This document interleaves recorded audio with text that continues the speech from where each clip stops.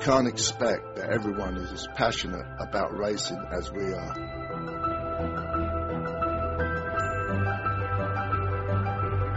We can't expect that everyone is able to hear the silent call of the sea at 5 a.m.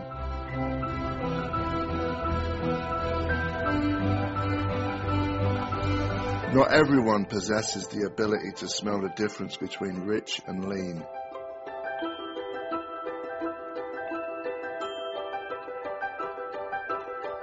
Nor the ear to differentiate the bark of 2 cylinders from 4.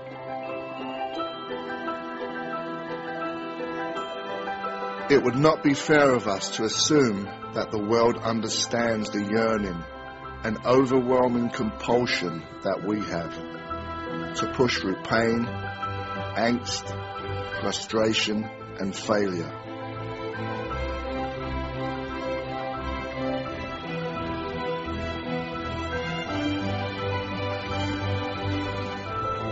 Some people might not understand the desire to test physical limits, conquer fear, or to tangle with the forces of gravity and physics.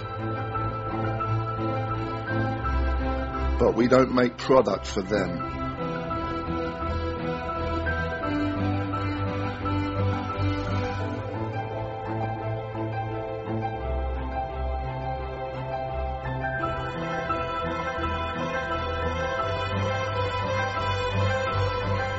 We look to the future, but embrace our past. We study. We analyze. We race on Sunday, so we can innovate on Monday.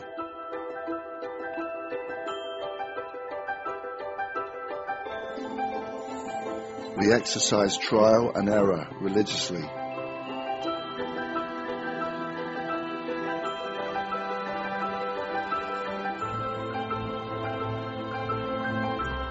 Through our commitment to the pursuit of perfection, we learn.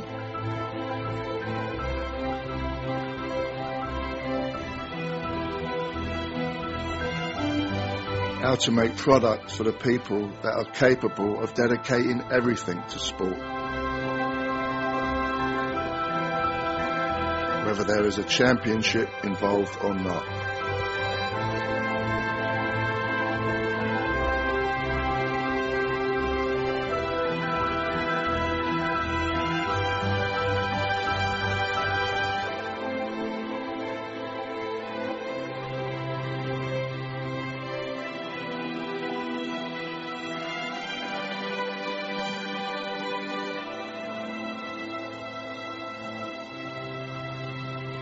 Alpine Stars.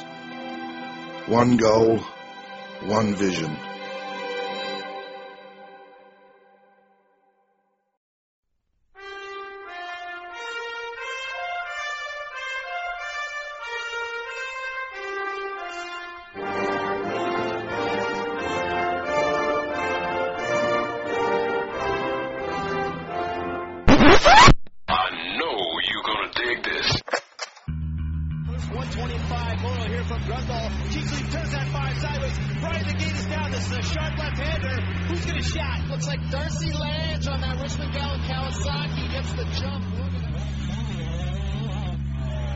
That's where it all started.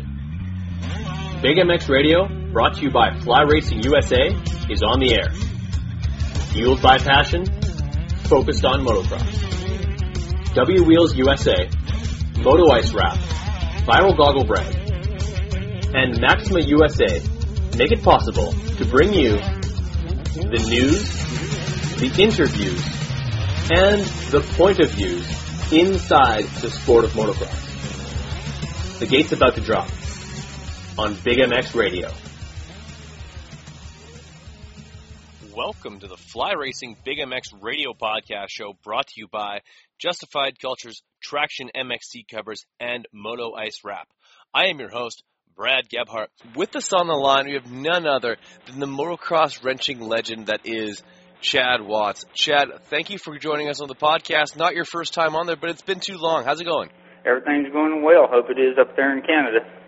Yes, sir, man. Everything is great. All systems go. Beautiful Wednesday evening, and I imagine it's the same thing goes over at Watts Perfections, because every single day you guys roll out some incredible machinery. Yeah, everything's great, like I mentioned, but great weather, and it's nice to have green grass instead of brown on the West Coast. Yes, sir. I can attest to that, absolutely, and it's been a beautiful springtime for you guys. What mode is Watts Perfections in right now? Obviously, not a huge push just yet for Loretta Lynn stuff, but I imagine that stuff starts to wrap up quickly. And new projects coming in all the time. What are some of the most exciting things that you're working on right now? And do you still predominantly do I'd say a bulk of the work with your own hand? Yeah, I work by myself. The only thing I outsource is my replating of the cylinders, nickel-sealed, but I work by myself because I don't trust anyone. I tried hiring people, interns, etc., and it's not worked out. So it's just best. It takes longer for the turnaround for the customer, but I'm only touching it instead of someone else. I'm not going to take that chance, so to speak. But fair enough. Yeah, cool projects. I got about 12 to 13 motors here tore apart. I've got anywhere from a 2017 back to a 1983, 2 strokes, and then I have a few 4 strokes getting modified also. So definitely staying busy. For sure. Now, obviously, as a nostalgic guy, I'm always thinking 2 strokes. But you yourself are very talented at building horsepower, usable horsepower in 2-stroke and 4-stroke models. What would you say is the bulk of your work? Is it because you're so well known for being lights out with the 2-stroke stuff? Do most people come to you for that, or are most of the engines you see of the 4-stroke variety? I'd say about 60% is 2-stroke, 40 4-stroke, but people just think of me as a 2-stroke guy.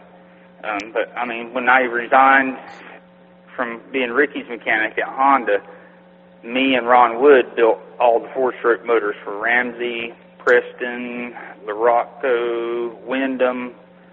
So I've been doing 4-stroke motors since 2003, and I learned a lot of stuff, from the engineers overseas.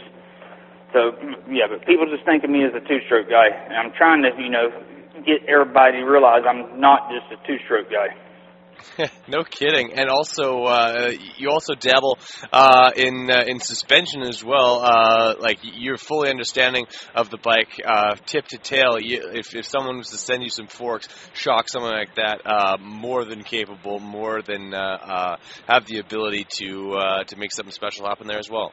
Yeah, actually, you're going to laugh. I'm taking a spring off a YZF 250 shock right now. There you go. Redo the suspension. So, yeah. Yeah, so tip to tail, regardless of what your bike needs, you can go to Watts Perfections, and whether you need to mail yourself out, or you can go to where exactly. I wouldn't say you don't have to give the address, but whereabouts exactly are you guys located? Shelby, North Carolina. I'm about 45, 50 minutes from Charlotte International Airport.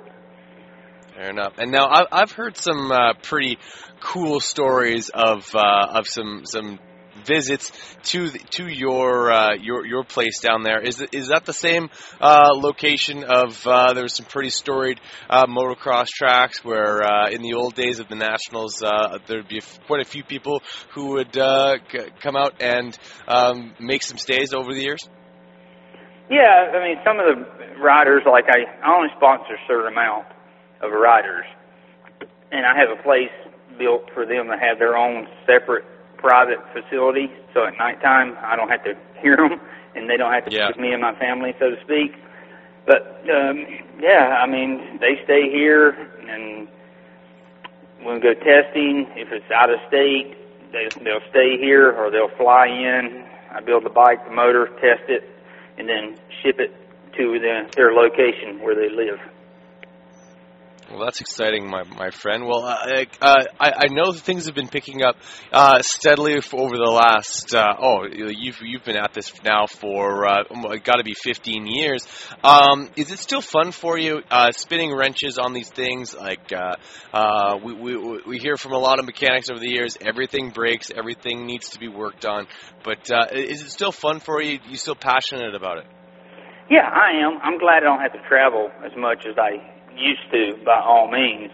Of course, I miss, you got your friends around your homeland, so to speak, but you have your friends on the road at the races, and I miss those guys.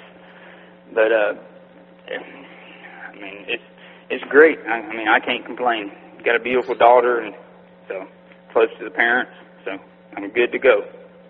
Well, there you go. Do you make it out to any professional races throughout the year to touch base with a few of those old friends, or when was the last time you were at a professional event?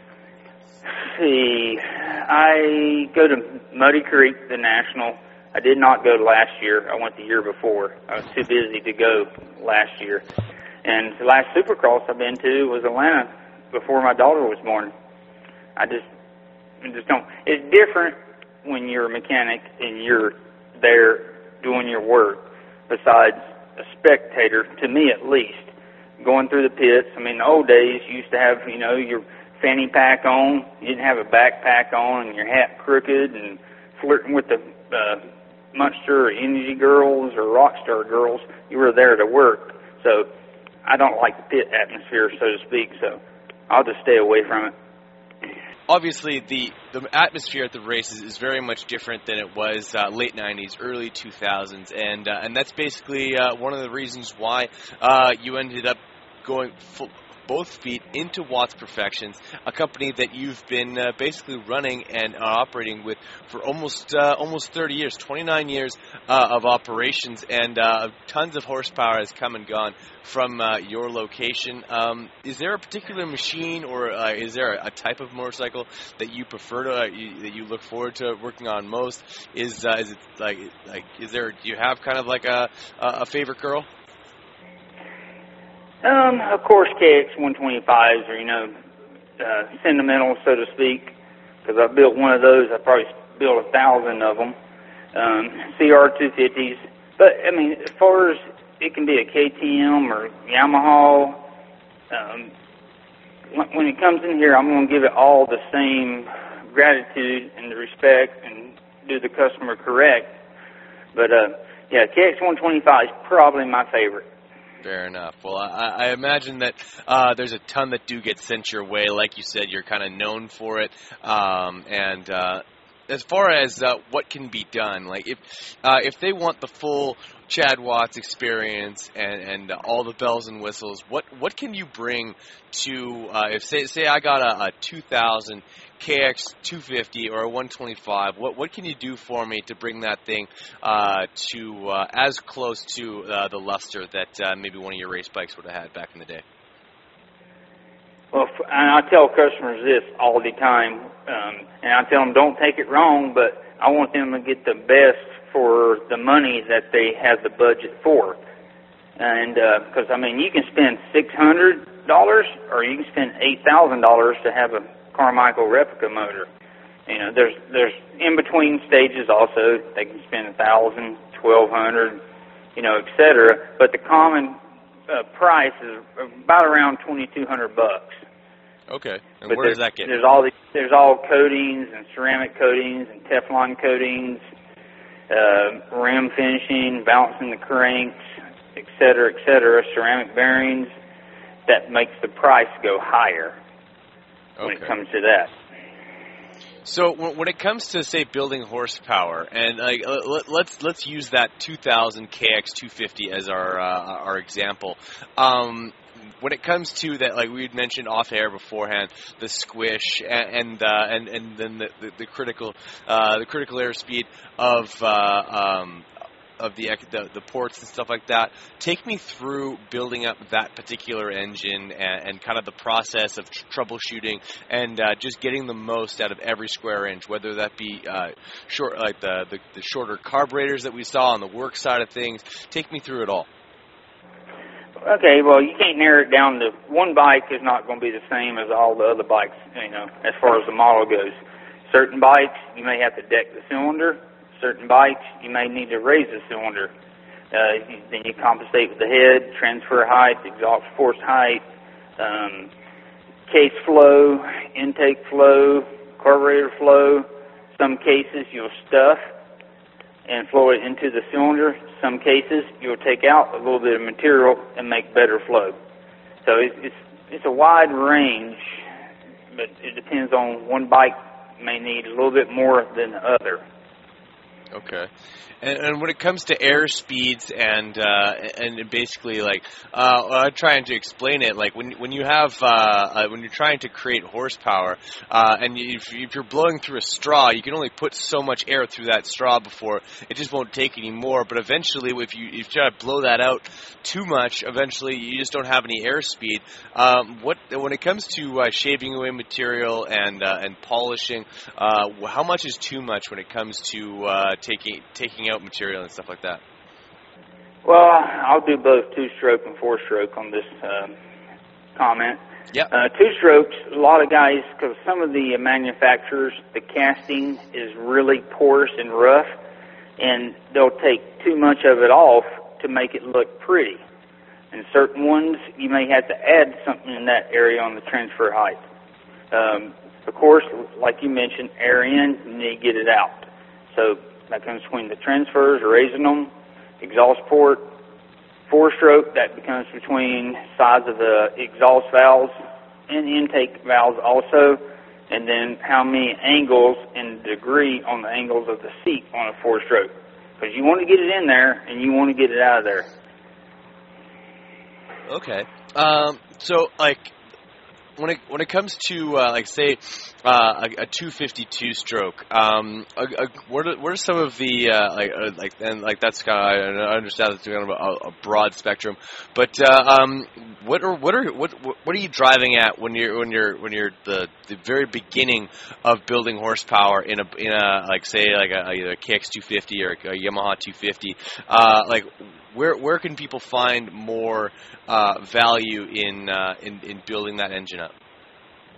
Say a Yamaha YZ250, you can just do the cylinder and the head, put a V-force, modify the intake boot, modify the V-force intake block, carburetor, and pipe and silencer, and you'll know worlds of difference right there. Now, a KX250, you need to get more involved.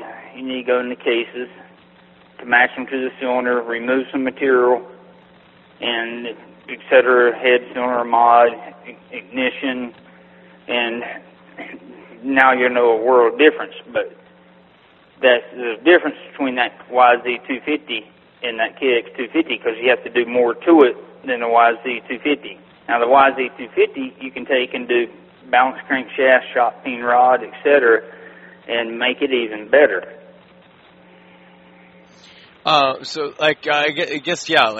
Approaching every engine is a little bit different. They all have a different way of producing power. They all have places where they can improve.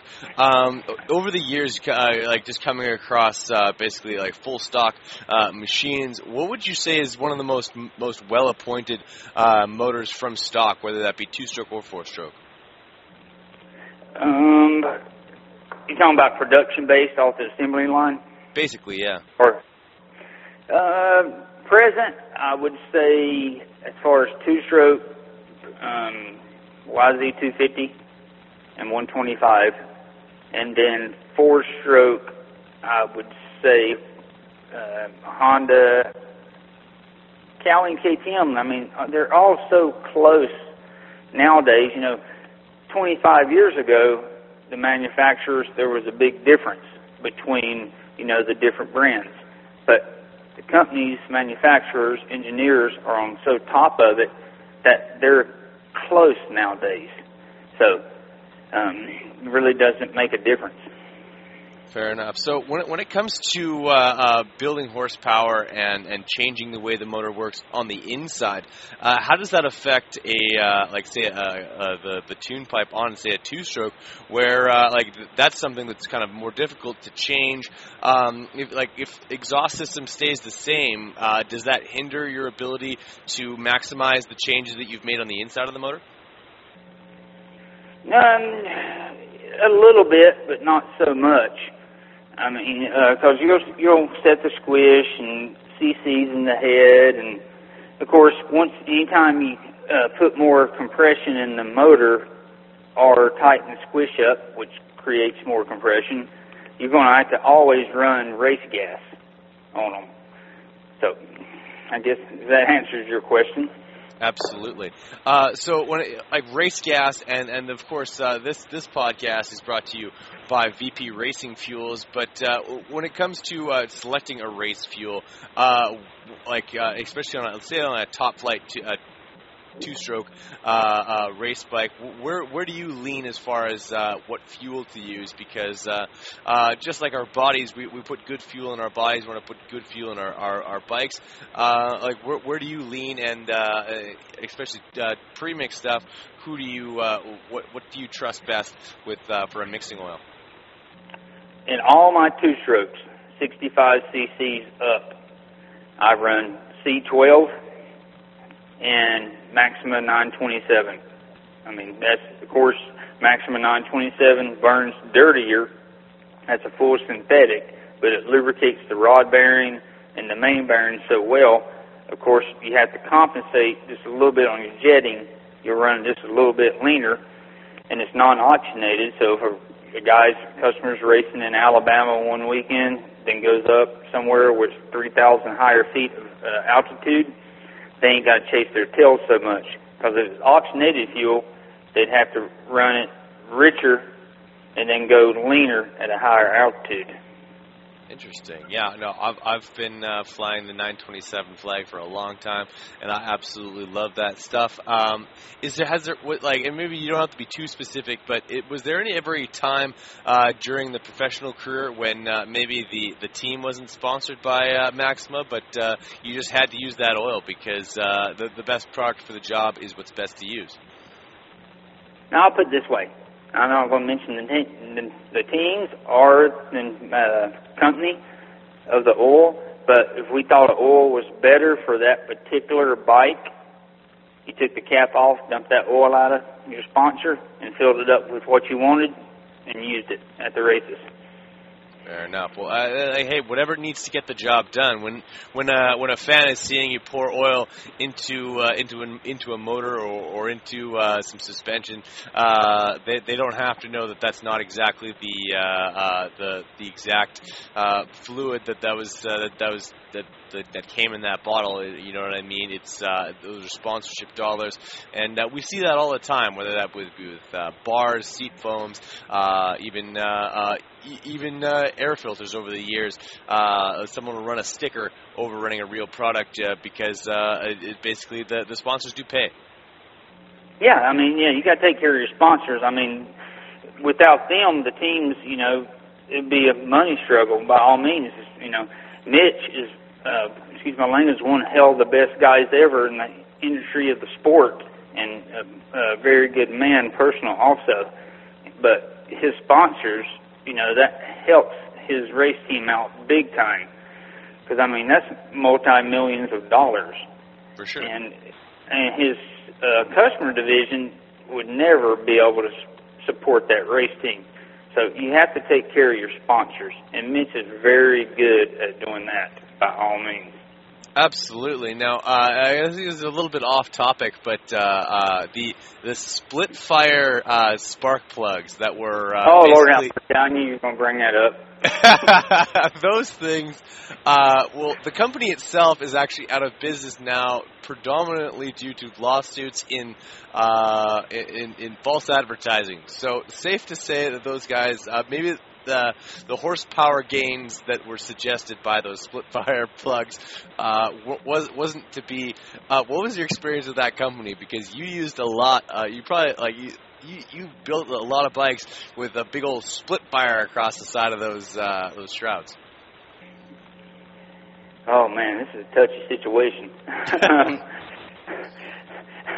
20 years ago, man. I put a different brand of plug in the box. Okay. So that people didn't see it. Let's just leave it at that. Okay. Well, like, did you guys ever, like, when you did use them or test with them, how long was that process before you're like, all right, these things are no good? The dyno, and then the test track, and at that point, you know, it was for the team's sake. We had to make some decisions. Well, from my understanding, it was actually used in a race with Nathan Ramsey, because that's ended up what ended up breaking in one of his the losses the year that he actually won the championship. And actually, I forgot about that, but you bring it up. I never actually asked the situation because I can't remember if that was. We were already gone from Pro Circuit. And I never asked about it because it's not my business. You know, I ain't gonna ask someone because a freaking DNF. You know, I was lucky. I only had one in my whole career at all. But wow. You don't go up to a mechanic and go, "What happened?" You know, that's kind of like a sore subject. You know, if they want to talk about it, let them talk about it. Okay. But you don't bring it up out of respect. I respect that, my friend. You're a man of true respect and honor. I appreciate that. But it's always kind of been. I find it a little bit funny in the fact that those bikes are so iconic, and there's so many builds, and there's so many like trying to replicate that particular bike, and that logo is always splattered right across the shrouds of a company that I guarantee that there's not a single person that's ever built one of those bikes that's even gone to the trouble of hunting down one of those spark plugs. But that to me is kind of interesting. Well, another thing you might not know, back when Mitch started the Peak Honda team, it was sponsored by Hot Wheels. Okay, yeah. Hot Wheels, Pro Circuit's name is trademarked, so patent, so it can't be reused. Well, Hot Wheels made some kind of little car track deal that you buy at Walmart, Target, etc., right, and had Pro Circuit on it. So that's how Hot Wheels became Pro Circuit sponsor. Either, they're going to get, sued, which is legit because the name is patent, or sponsor the team. So it worked out good. Fair enough. Well, sometimes things work out a little bit. It's almost kind of a gentleman's deal there, where like I'm going to sue your pants off, or you guys are going to help out the team for. They were a sponsor of the team for quite some years, I believe. Even it all turned out. All turned out good. There was no roughness, no sore edges, so to speak. But I can always remember in Mitch's cubicle. I don't know if he still has it there now, but he always has had one of the boxes of the Hot Wheels with the Pro Circuit name on it, and it sat in his office. Because when you go in Mitch Payton's office in the old days, it looked like trying to find a needle in a haystack, so to speak. He was organized. He knew where everything was, but if I had to go in there and find some paperwork to order titanium bolts or something, I couldn't do it. I'd have to get him and say, "Go get this for me." Okay, that sounds more like a needle in a stack of needles than even a needle in a haystack. Mitch is the highest guy I respect. He's like a father to me. For sure. Well, how did you guys end up working together in the first place? Like, how do you go from Shelby, North Carolina, to being one of the top flight mechanics working with Mitch Payton in California? Because like obviously there had to have been some sort of a learning curve with your work, but like all the way back to working with guys like Mike Brown at the amateur level, you seem to kind of almost be like a fish in water when it came to working on these bikes, especially the green ones. Yeah, it all happened. I started at Barr's Competition here in Shelby, North Carolina. Bobby Barr owns it, and his son Rodney Barr had a factory ride in the early 80s from Kawasaki.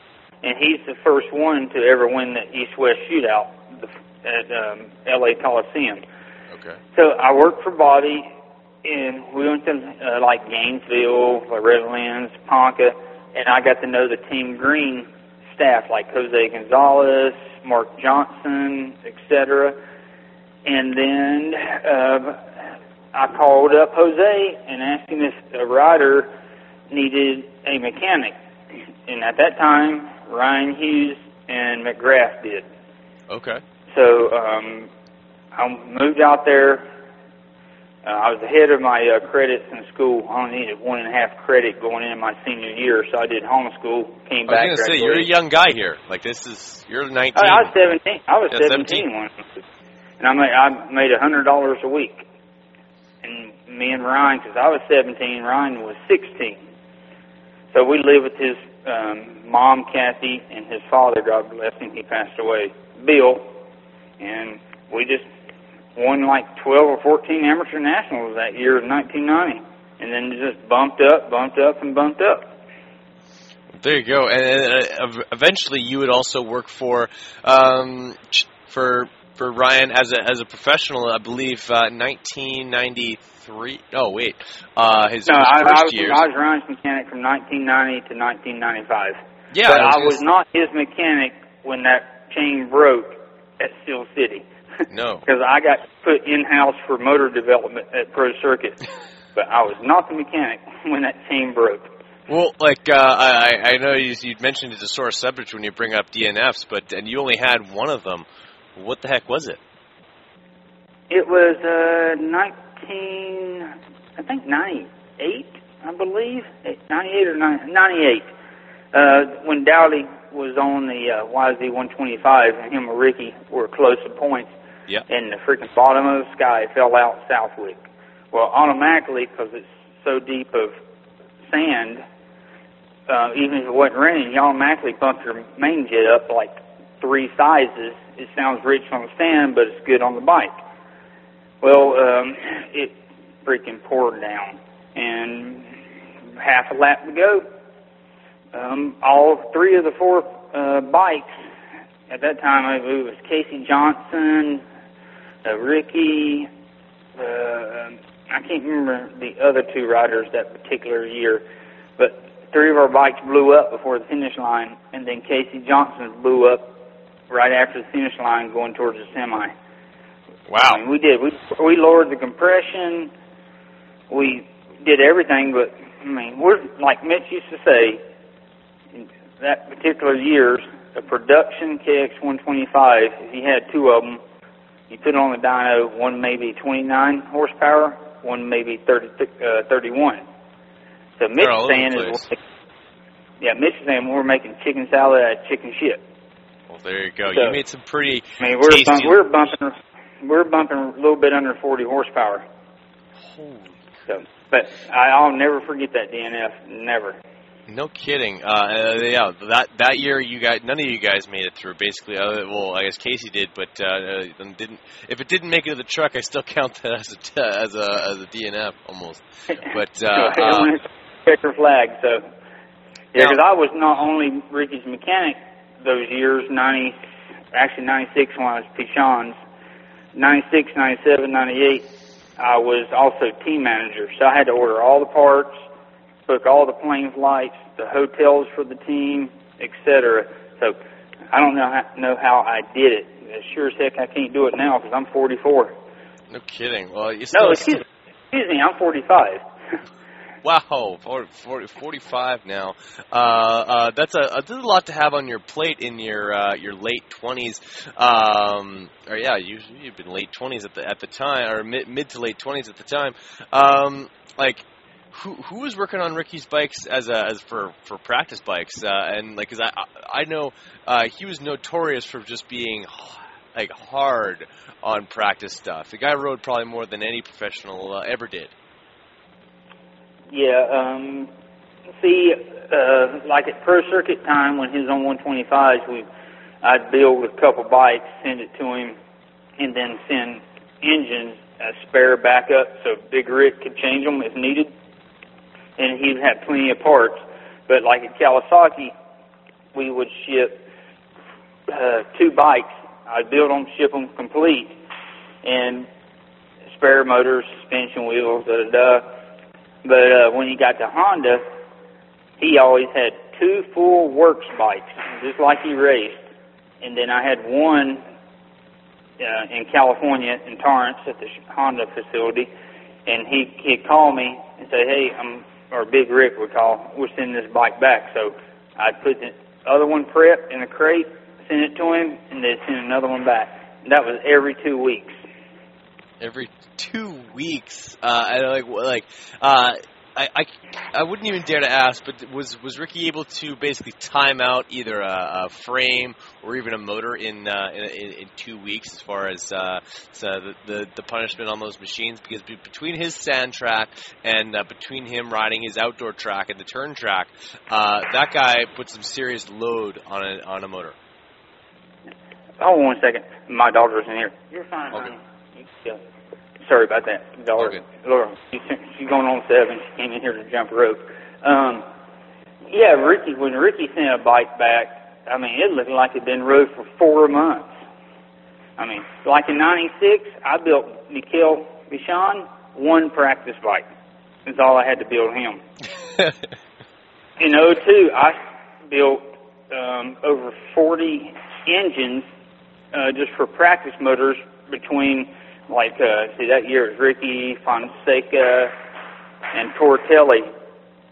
I'd take motors home and build them at night and bring them back, and we just had a shelf and had all the practice motors ready to go and just send them out. And then Jonathan, he would assemble the bikes, and then they'd go to Florida.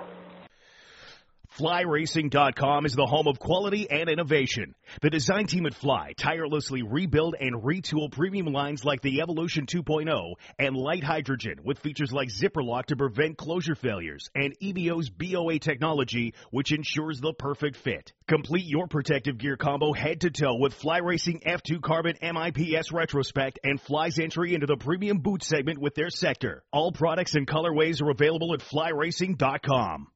Hey, this is Zach Cummins from Phoenix Racing Co. You're listening to the Big MX Radio Show. We're going to commercial. We'll be right back. Justified Cultures is the kind of apparel from the moment you put it on makes you feel like it was made just for you. Quality, comfortable apparel designed for and inspired by the Live What You Love lifestyle. Woven throughout the moto, desert, skate, and surf culture of Justified is the desire to celebrate human achievement, to inspire and create a modern lifestyle brand reflecting today's generation. Zach Commons, Matty Jesse, Phoenix Racing Co., Dominique Daffé, Cody Matichuk, and John Short are just a few athletes who don Justified Cultures clothing. Passion needed a clothing line to speak to the way that it lived each day. So, we created Justified Cultures. Navigate JustifiedCultures.com to easily view over 40 individual styles to help you make a statement every time you step outside. As presenting sponsor to Big MX Radio, lock in promo code BIGMX17 when checking out at JustifiedCultures.com to receive 30% off your Justified Cultures clothing. Express your lifestyle with Justified Cultures. Live what you love. What's wrong, Jeff? I don't know, Jay. Well, you better fuel up with a nutritious breakfast with Oats and Bran. Oats and Bran? I didn't think there was such a thing. That's what I used to think. Now, I start out every morning with a bowl of Amigos. For extreme kids like us.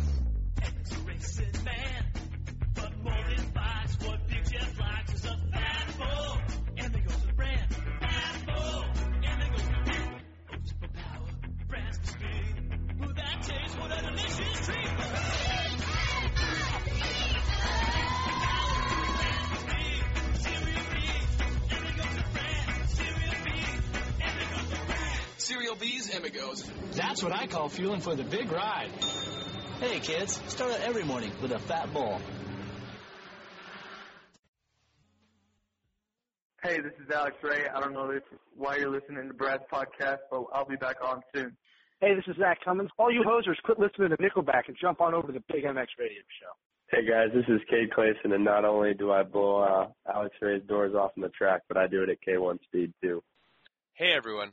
Let's take a break and listen to some commercials quickly, then we'll be right back to the podcast. Thanks for listening. WUSA is your one-stop shop for quality wheel sets in America. All of the best components built for the toughest conditions. Hit up WUSA.com. That's DUBYAUSA.com right now and check out the custom wheel builder selection.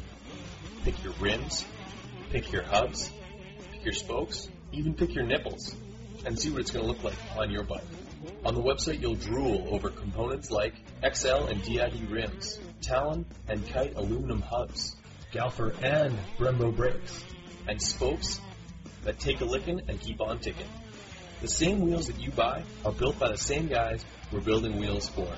Ryan Dungey, Jeremy Martin, Chad Reed, and the entire Geico Honda team.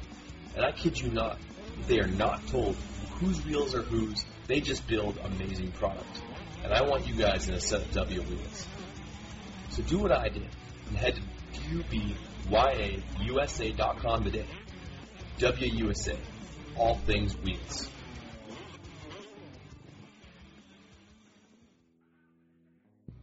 Hey, Big MX fans. Thanks for listening to this podcast and hope you're enjoying it. I want you guys to head on over to TractionMX.com. Traction MX is the place to get your seat covers for any bike that you have, whether it be a Husqvarna, Kawasaki, Suzuki, Yamaha, KTM, you name it. These guys have a great seat cover for you. They're durable, they're flashy, they're eye-catching, and they're one of a kind. The reason why they're one of a kind is because you design your own. You pick the fabrics, you pick the ribs, you pick everything all the way down to the stitching color that they use on the seat cover itself. Traction MX is your one-stop shop to set your bike apart from the herd 110%. These seat covers start at just $69.95 American, and the average turnaround is 1 to 2 weeks. 1 to 2 weeks from now, you could have a bike that's looking completely different than it does right now. So head on over to TractionMX.com, start shopping, start designing, and make something special like for you today.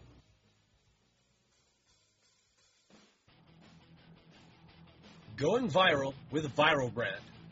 Viral Brand is setting its sights on being one of the leading brands in the extreme sports market, from supercross to snowcross and snowboarding, and everything in between. Viral Brand is working hard to not only bring you premium products, quality eyewear, and killer style, but award-winning support with every sport. Head on over to theviralbrand.com and get tinted lenses, clear lenses, 10-pack of tear-offs, and goggle bag for only $59.99. Viral Brand products are available in the US, Canada, and Australia, and used exclusively by the Barn Pros Racing MX Home Depot Yamaha team for the 2017 season. Go viral with the Viral Brand.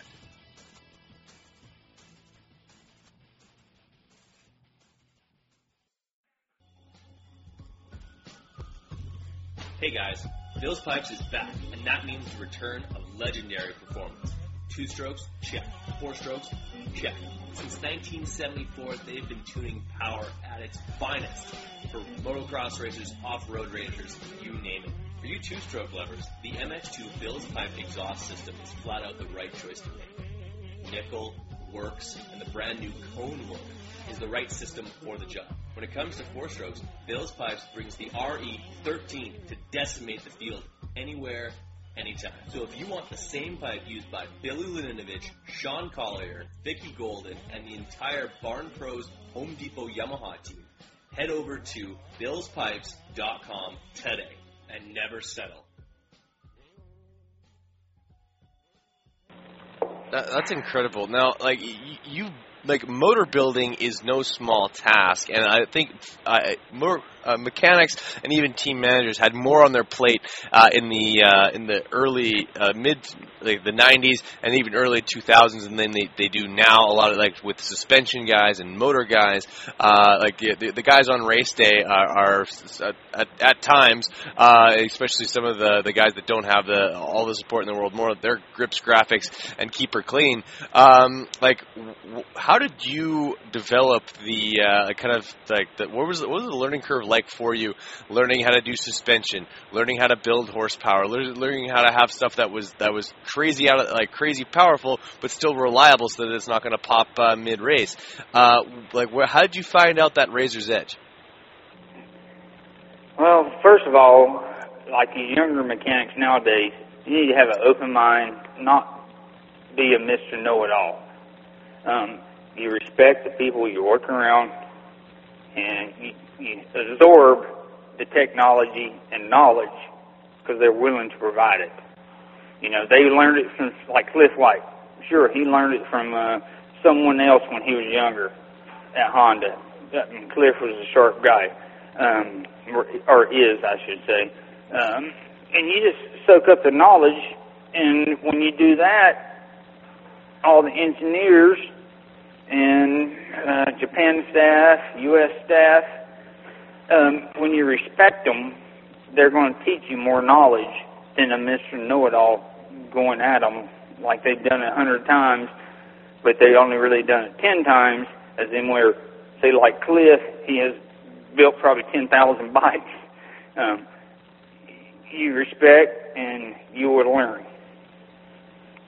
For sure, you have to I went through my apprenticeship process to be a journeyman bricklayer, and during your apprenticeship, you work under a journeyman, someone who's been through it all, seen everything, and is going to bestow their knowledge on you, and you treat that person with the utmost respect. You don't have to name any names, but was there ever a time when there was a young mechanic that maybe didn't give you the respect that you deserved after, as you basically really established yourself as one of the top wrenches as early as by 1997, 98?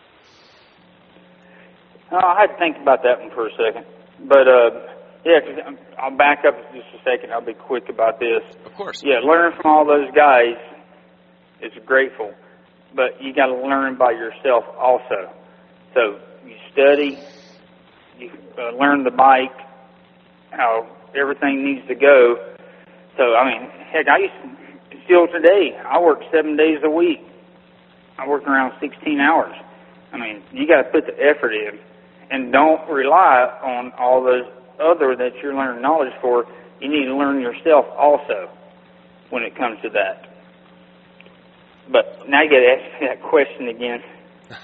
Well, obviously, you'd mentioned that you treated your the guys that you learned from with the utmost respect. You listened, you learned, and that's why you are as good as you are today. Is there anybody that, as a new mechanic or a young mechanic, didn't give you that same respect, or just didn't maybe just value you trying to teach them back in the day?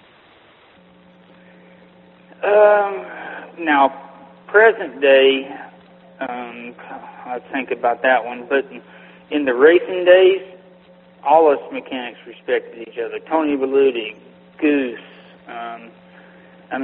Tom Morgan, the list goes on and on. We all respected each other. Lee McCullen, we all respected each other. We're like friends, which, we were friends. Heck, we'd have barbecues at one of the houses, because most of the mechanics lived by Corona. We'd have barbecue, hang out, at their house, or they'd come to my house, and showed, it's friendship more than respect. And that's, to me, friendship's better than respect. Oh, for sure. I think there was definitely a greater camaraderie in throughout your era as a mechanic than ever before. I think maybe rivaled in the 80s with box band days. But you yourself, working with Rhino, that was very much box fan days. Can you touch on that at all? Working with basically you guys were support level Kawasaki and with JT gear and a parts budget and make the best of it, man. What was it like working with Rhino as a young guy? I'm sure he was every bit as hard-headed as he was as a top flight 250 guy. Rhino was great to work for, and his family was so good. They're classy, they're hard workers, but I wish I had $1 for every time either I picked up the visor or a spectator brought me the button visor on the JT helmets, because he rode bullet head about half of the races because he had crashed, and so I'd get the visor and take it back, put it back on the helmet, But yeah, I mean, we did good. You know, after we won like Loretta's and Ponca and all that in 1990, we went to I think at that time it was Millville was the next national. So went there. He did good. And prior to that, the first national was at Hangtown, and he ran like second and third with like Brodowski, Brodowski, Cooper, and etc. And he finished like fourth or fifth. I mean, he was a freaking worker by all means. For sure, like he's known for being like super hardworking, hard-headed at times. Was there ever a time when when you and Rhino disagreed on setup or how to make the bike just work best on a certain track? And when you came across that, maybe with him or with another rider that you worked with in your professional career, how did you kind of resolve that? And like because like at this time, like rider and mechanic, we're a bit of a team. Obviously, one guy's tuning it and the other guy's twisting the throttle. But there was a lot more input from your side, I believe. Yeah, Rhino, he was pretty easy. I mean, you could give him a freaking, which we did not, or I did not, give him a bike that's 18 horsepower, he can make it look like it has 40.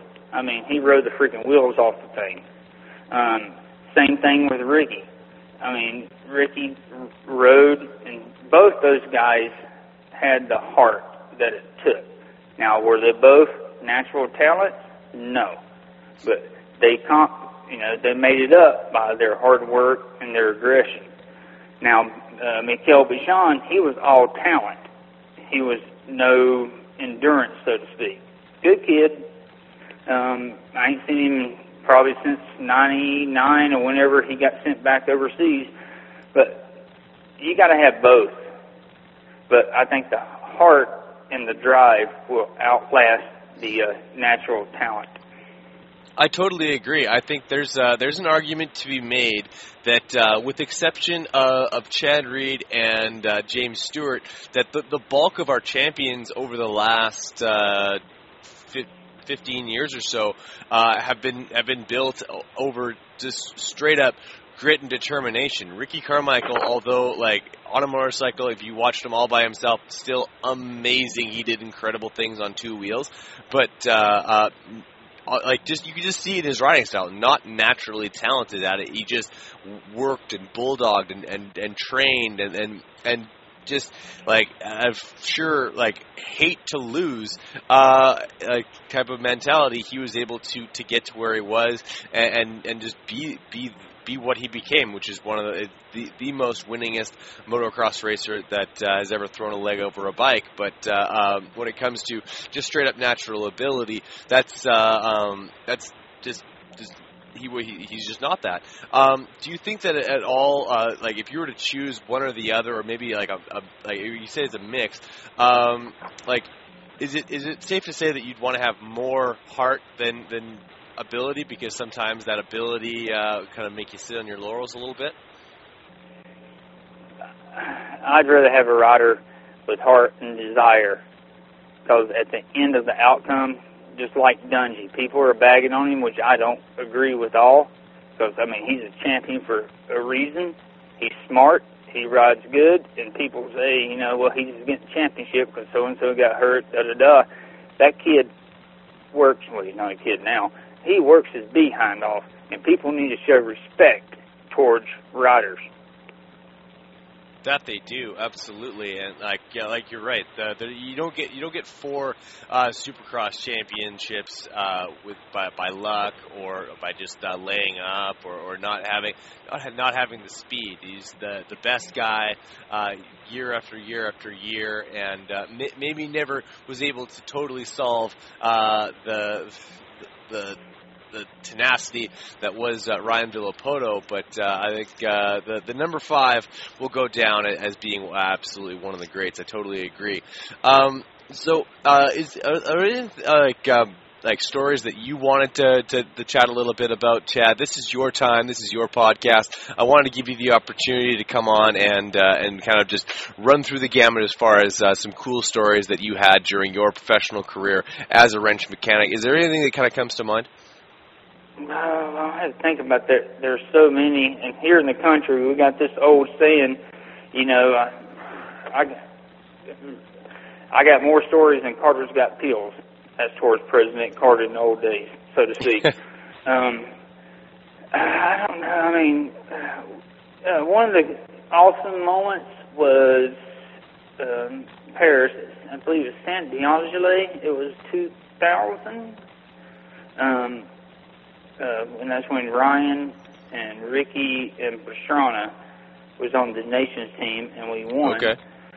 So it was kind of cool. I had Rhino, my old rider, and then I had my present rider. So, and Ryan's family was there. My mom, I flew her, da-da-da. So, you know, that was kind of like a cool little atmosphere, so to speak, in a small circle. There's tons of them. I mean, winning the first outdoor championship with Ricky. I mean, the perfect season in '98 on 125 East Coast. Perfect season in 2002 on the CR 250. I mean, there's so many. What were some of the trickier things about that CR 250? I know that there's been times where the choke is removed from the carburetor. A lot of modifications that way. What were some of the things that you guys were doing to maximize that motor? CR 250. People will make a lot of mistakes because 2002 to 2007 CR 250s are hard to find. But Ricky was so used to a key hand carburetor throttle feel on the Kawasaki. Right. So, or machinists at Honda made a bell, da-da-da. We put on dyno, it sucked. Ricky went, rode it for a lap, and he said, take it off. So a lot of the customers, they freaking try to put PWKs on it. They're losing their money. I'm sorry, I'm taking a shock apart right now. But yeah, the CR250 works by the carburetor was not shortened on it. Only time a carburetor was shortened was the KX125 and not the KX250. But the Honda, it was the electrical system, ignition programming was a big advantage. Of course, the suspension. Of course, we had this stuff that wasn't available to the public. And all of it made a really good bike. And then you do compression, squish, crank, etc. And overall, that thing made a lot of horsepower, by all means. Lots of horsepower and lots in that right hand of RC, but hard-headed as far as his bike setup goes. Tell us a little bit about a guy who, regardless of how poorly he was making it through the whoops, he wanted that thing low, slow, and probably one of the longest-looking bikes I've ever seen on a stand. Yeah, he was willing, which this made sense, especially because Alden Baker Factory, which I gave him a nickname Waldo years ago because I kept calling him Eldon or Alden, so I just called him Waldo. But anyway, it's more important because in the hoops you have one minimum or two sections. Okay, you have about 16, maybe 14 corners. So it was more important to be able to over-jump, land in the corner, and stick it and go, instead of stick it and then return to make the corner. So he was willing to sacrifice the hoops a little bit for the cornering. Yeah, and by all means, the guy still pinned it through there, and I think that probably goes down to the heart and desire side of things. But it often, like even like when the 90s or the late 2000s, early 2000s, when Ricky did the bars right into the lap instead or down like that, is that predominantly like his style coming off the back of the motorcycle, that he kind of opened up the cockpit so much that he could roll the bars down so much, or does that have more to do with his pint-sized height? No, it has to do with the head stem height location. He was so used to the Cowie being lower at the head stem where the top of the race is and the upper jammed up top clamp joins, and Honda's is taller. So he stopped using his bars and started using McGrath bend. And if I'm not mistaken, that year McGrath used Ricky's bend. That's funny. He just had to get that comfortness, so to speak, but he was really picky about his seats. I had like 10 to 12 seats. I'd custom shade, different density, all covered, ready to go. And he could race with one seat, and next week I put a new cover on it. Maybe he'll race next week with it. But then he'll go, I don't feel comfortable on this track with that seat. So I'd bring all the seats down. And there's a couple times he would bring his practice bike seat, because he was used to it. Looked like a freaking dog chewed the whole side of it, and I had to patch it and put a new cover on it, and that's what he wanted to race with that weekend, and he'd take that seat and take it back home. That is mind-blowing. Like a practice seat that thing is probably been washed 100 times, and or it's been out like, I wouldn't say maybe left in the rain, but just been thrown through just thrashed as far as practice bikes go. Is when you mentioned that the RC was hard on stuff. Was there anything that he was particularly very finicky about as far as his setup, or something that needed to be new all the time, other than the seat?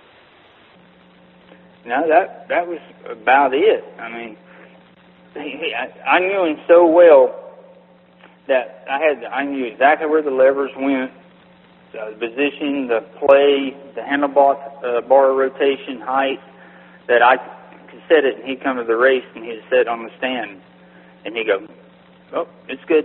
Don't need to change it." So he did that like all the time. As if where Mikael Bichon, one day he made me change 4 sets of handlebars because he said they wasn't right, which they were. Fair enough. Well, it sounds like Mikael might have given you more than, probably a little bit more than you could handle as far as finickiness, and I think that's. I've talked to Tony Berluti about that. He says the exact same thing, and that's like just kind of been the tail of the tape when it comes to Mikael. After you went away from or came away from professional wrenching, has there ever been kind of has it ever called you back a little bit, or kind of wish you could get back into it, or when you left cold turkey, was that and you haven't really given it too much thought?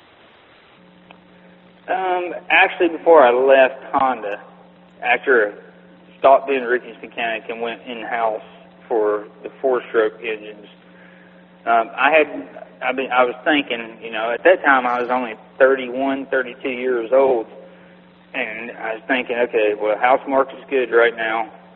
I don't want to stay out here, and I definitely don't want to go on the road and be a mechanic when I'm 55 and have to figure out something else.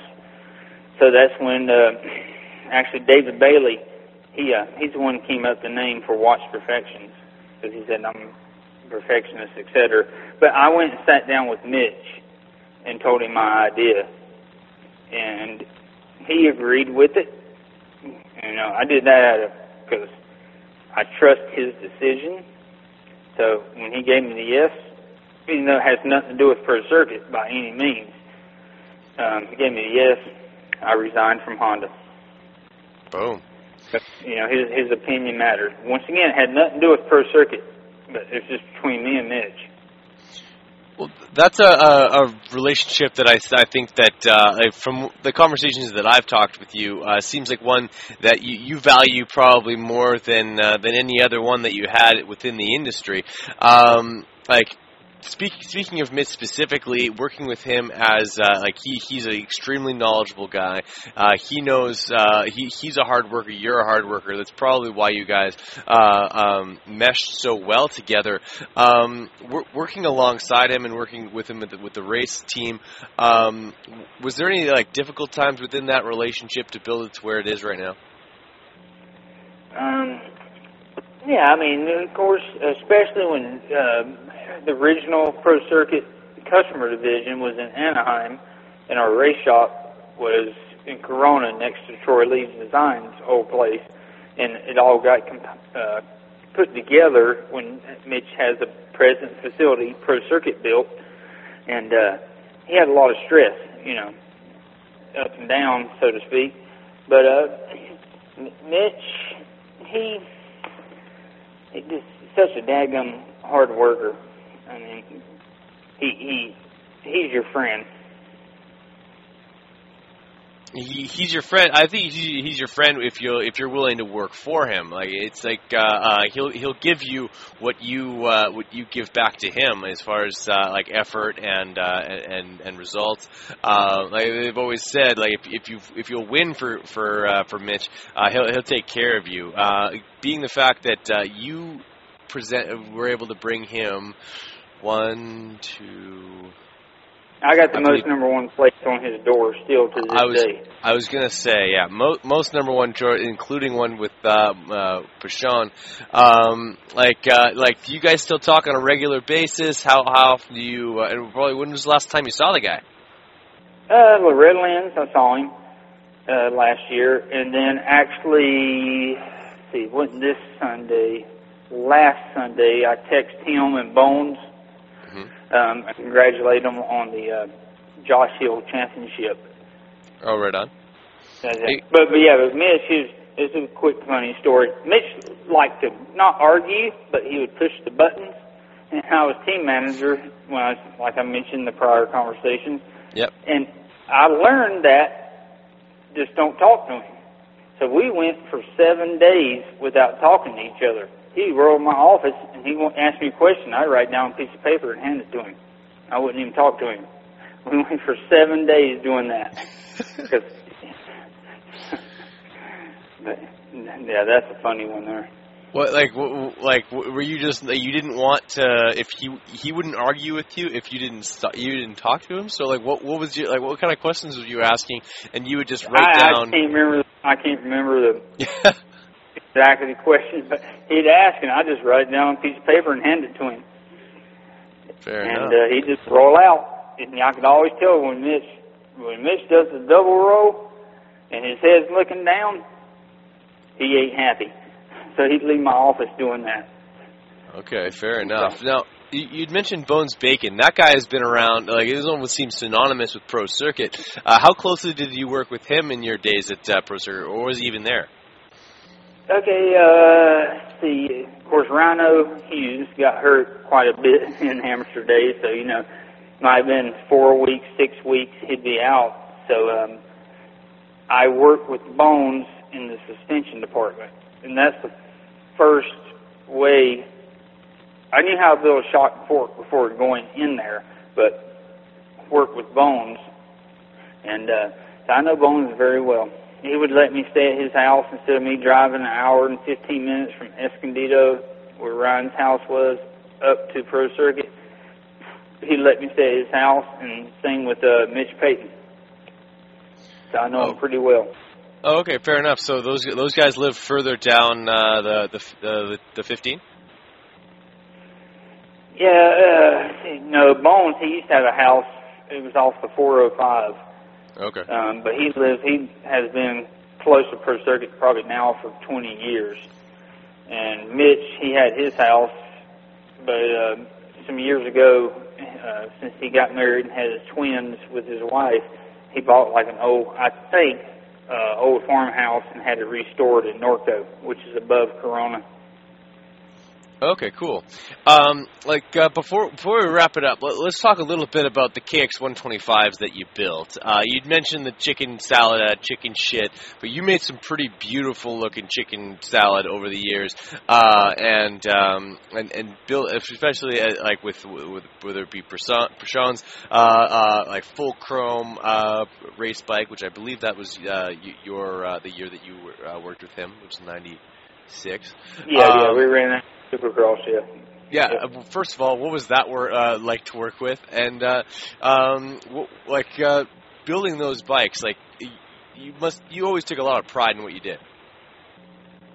Yeah, and I got in trouble too over the years because I would work till 3 or 4 in the morning and loaded the lift gate up and shut down the rig, so to speak, and go get 2 hours of sleep. Because I was very, and still am, very, very particular. And I'd rather take the time, whether that's convenient for another person, it doesn't matter to me. I'm going to take care of my rider, and I'm going to give them 110%. That's the way I do to my customers. I ain't worried about going out to dinner at 8 o'clock on Friday night and, being at the track at 8. I'll work till 3 or 4, and I got up, ate breakfast, and went. So you have to take care of your rider. For sure, it seems like the more dedicated and the more hardworking the rider, the better the two of you kind of were successful. It seems like the two of you kind of brought out the best in each other in that particular personality trait. Is that maybe Prashant was able to get a championship under you building it, but I guess personality wise you guys didn't quite gel. Hey, not that he was completely arrogant, so to speak, but he's a little moody, I'll put it that way. Fair enough. They chalk that up on maybe a language barrier, as he was at that time pretty new to the language of English, and you being from Shelby, North Carolina, maybe spoke with a little bit more of a twang to it? Oh yeah, I got the twang. You can tell that by all means. But yeah, Prashant and Prashant's wife, they could speak perfect English. Oh, really? So there was really no issues when it came towards that. Okay, fair enough. Building up say like a 1998. Let's get a 1997 KX125, Ricky's first professional year. That bike will go down in history as one of the most potent race bikes that he threw a leg over in the early portion of his career. What were some of the things that you were having to do and change for him to become comfortable as a new professional? Because the kid was small. I imagine he was light as far as his size goes. And what were some of the changes you were making to that thing to make it go? I'll tell something funny real quick. In '96, when he rode the first national at Steel City, He was so freaking small. He had the Roost 2 from Fox, the kid chest protector. Yeah. And I put it on. It would only go down to my rib cage. He was that small then. Yeah, he was so tiny. And he raced he raced a 250 at Loretta's that year. That's what blows me away, is that he rode a 250 that year and won. Yeah, he's a badass. Excuse my language. I don't know if I'm allowed to say that on the air, but I'll say it again. He's a badass, straight up, legit. But the '97 bike, it was more lowering factor for him because he was still a little bit short-legged, so to speak. So it was subframe modifications, seat modifications, minusing the shock stroke length. And races, because you could change the races. You could have a 20 offset clamps, which that year, I can't remember, it's probably more like 22 or 24s that year. But we had half-degree races, so we could tuck the front end in so they could rail the corners and supercross. But when you went to South wick, you turn on the opposite direction to rake the front end out, so that way the front end be lighter and carry momentum. So he was not picky. Like I say, the only thing he was picky about was his seat. That was it. That's kind of an odd thing to be picky about, but like you said, short legs. He's probably spending a little bit more time close to that seat than anybody else. Chad, it's been a pleasure to have you on the show. You are a repeat offender as far as a guest goes, and I'm going to have you on again sometime soon, my friend. I hope that everybody goes and checks out Watts Perfections and follows you personally on social media to keep up with the pictures and the project that you have. You are, of course, on Instagram at DCW240. I just can't say enough good things about you, man. You're my kind of guy as far as a hard-working, dedicated individual, and you do amazing work, and I'm glad to have had you on the show again to share some stories, and we'll have to do it again sometime. Oh, that sounds great. Awesome, man. Well, where can people reach you to get some work done over at Watts Perfections? The shop number is 704-538-9990. Email is my personal name, Chad Watts, the business name, Watts Perfections. Make sure that's plural, at yahoo.com. Perfect, man. Well, hopefully we'll send some people your way, and thank you so much for giving me some time. Don't hang up just yet, but for podcast sake, we'll cut it off right there. All right, thank you very much.